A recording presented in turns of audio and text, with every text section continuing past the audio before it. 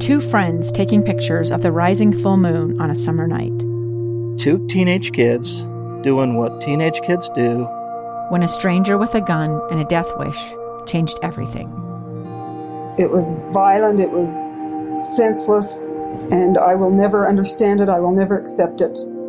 I'm Amy Donaldson, and unfortunately, we're all too familiar with stories about how violence shatters lives.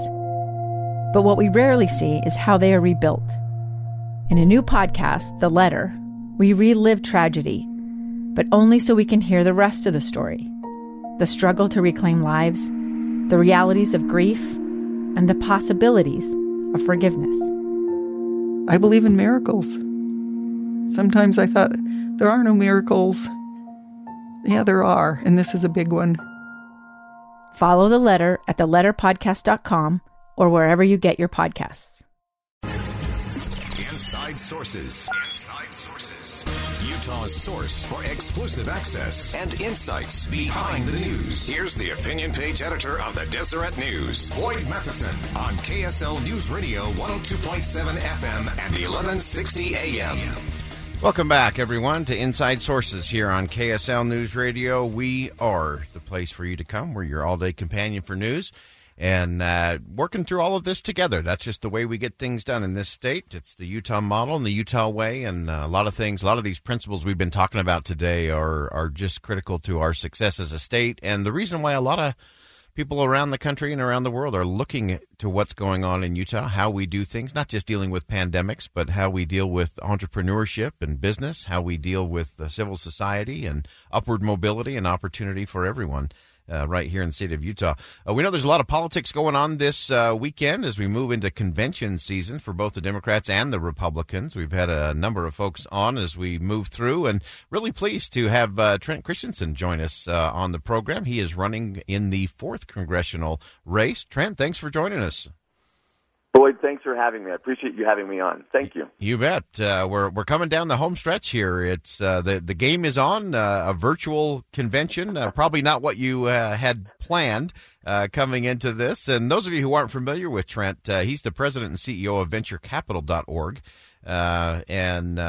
It's a nonprofit dedicated to empowering entrepreneurs, which we love, especially women, minorities, and veterans, helping them build companies here in Utah and around the country. And so Trent, what was it that made you think, hey, what I really ought to do is run for Congress?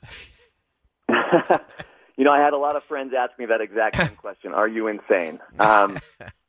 It came down to was really the economy. Back when I was looking at this race, I was a late entrance into this race.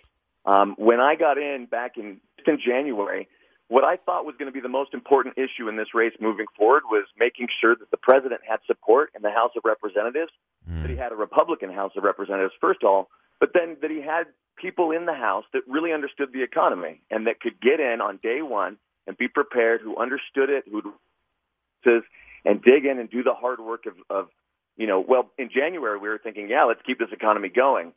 It turns out that, now more than ever, we're really going to need someone about the economy. None of us foresaw what was going to happen.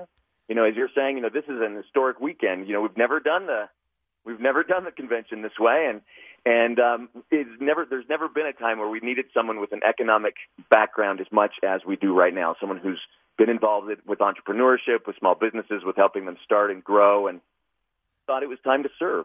Yeah, well, that's that is the way. I know one of the central themes of your campaign is one that we talk about on this show a lot. That's term limits, making sure we don't have people that are there forever. It's the idea of you come in, you make a difference, you work like crazy, you leave a legacy, and then you get out of town. How's that playing amongst the delegates and amongst the rest of the voters in general? People, and just as you said, there's this notion that if you get in, you make your contribution, and then you come back, the reason you come back is because you want to work in the private sector. I love my job, VentureCapital.org. I love helping small business owners. I love helping entrepreneurs grow their businesses. But right now we have an environment that's incredibly difficult given the epidemic, but then, we have a Democratic House that puts more roadblocks in the way of entrepreneurs than opportunities. And so what we need is someone that can go back there and help them do that, but not forever. What I want to do is get in, make a difference, and come back out. And what we've always said is if you don't have term limits, these politicians become really slaves to their reelection. Right. Every decision is looked at through the lens of how do I get reelected, not what's best for my district. And that's not what I want to do. What I want to do is go back and make sure that every decision I make is in the best interest of my district, make my contribution, and come back to Utah and help more private small businesses grow. That is solid, and that's an important one. We'll have a discussion another day about the need for term limits for staff as well as members of Congress. So that was my goal back there that I didn't quite get done. So we'll do that. But if you're just joining us, we've got Trent Christensen on the line. He's a candidate in Utah's 4th Congressional District. Republican convention as well as the Democratic convention are coming up this weekend. And I want to ask you the question that I asked every candidate when I was a chief of staff, kind of as the gatekeeper, to see where people were, what the focus was. And the question is this. Campaigns are hard. It's difficult. It's challenging. It's frustrating. It's all of those things. Trent, what is it that's going to make this worth it for you? Win, lose, or draw, especially if you don't win. What would still make all of this effort and angst and frustration worth it in the end?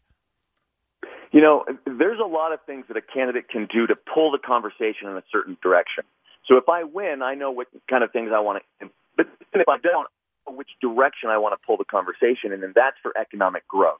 There's several things, several policies right now that we can implement immediately to help the economy get back on its feet, as we come out of this epidemic. But there's also going to be things in January of next year that the new House, right, hopefully it's a Republican House, can do to make sure that we continue that growth and keep moving forward.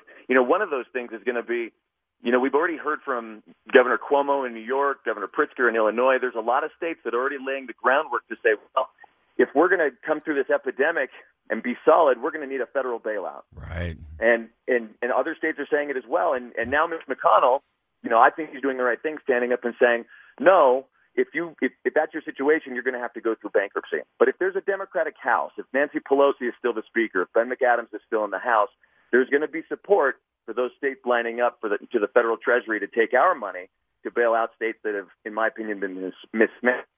So as we go forward to your question, there needs to be a discussion on what are solid fiscal economic policies, what's going to get us on the right track, and what do we do as we come into this new year to make sure that we avoid some pitfalls. And I think one of those things is bailing out states that, haven't been managed as well as Utah has been, right, and implementing solid fiscal policy. Okay, very good. Trent, just got 30 seconds left. What is the last thing you want the delegates this weekend to think about before they cast their ballot in that 4th congressional race? That I understand them. I know what it's like to struggle. When I was a kid, my dad was diagnosed with MS. My mom had to step in and make do, and I watched her work and worry and struggle every day. It's why I work so hard for small businesses, because I want to see them succeed. And that's what I want to take to D.C., that desire to fight for them and to get this economy back on track. That's why I'm in this race. All right, very good. Trent Christensen, running in the 4th Congressional District. Good luck this weekend. I'm sure we will talk to you again soon. Appreciate it, Boyd. Thank you. All right, very good. We're going to step aside for our final break. When we come back, we're going to give you a few things to noodle on for the weekend. How the past is a present for our future. Don't miss it here on KSL News Radio. We'll be right back. A gun in the face. Then all of a sudden, they all kind of lined up. They pointed their guns at me.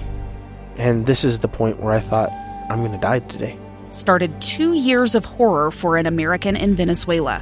They said, you need to give us your phone and get ready because you're coming with us. I'm Becky Bruce, and I spent a year researching and piecing together Josh and Tammy Holt's story about their ordeal in a notorious prison.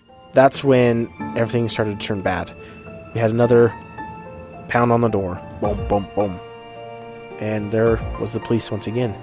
You can binge all of the episodes of Hope in Darkness on KSLPodcasts.com or wherever you get your podcasts.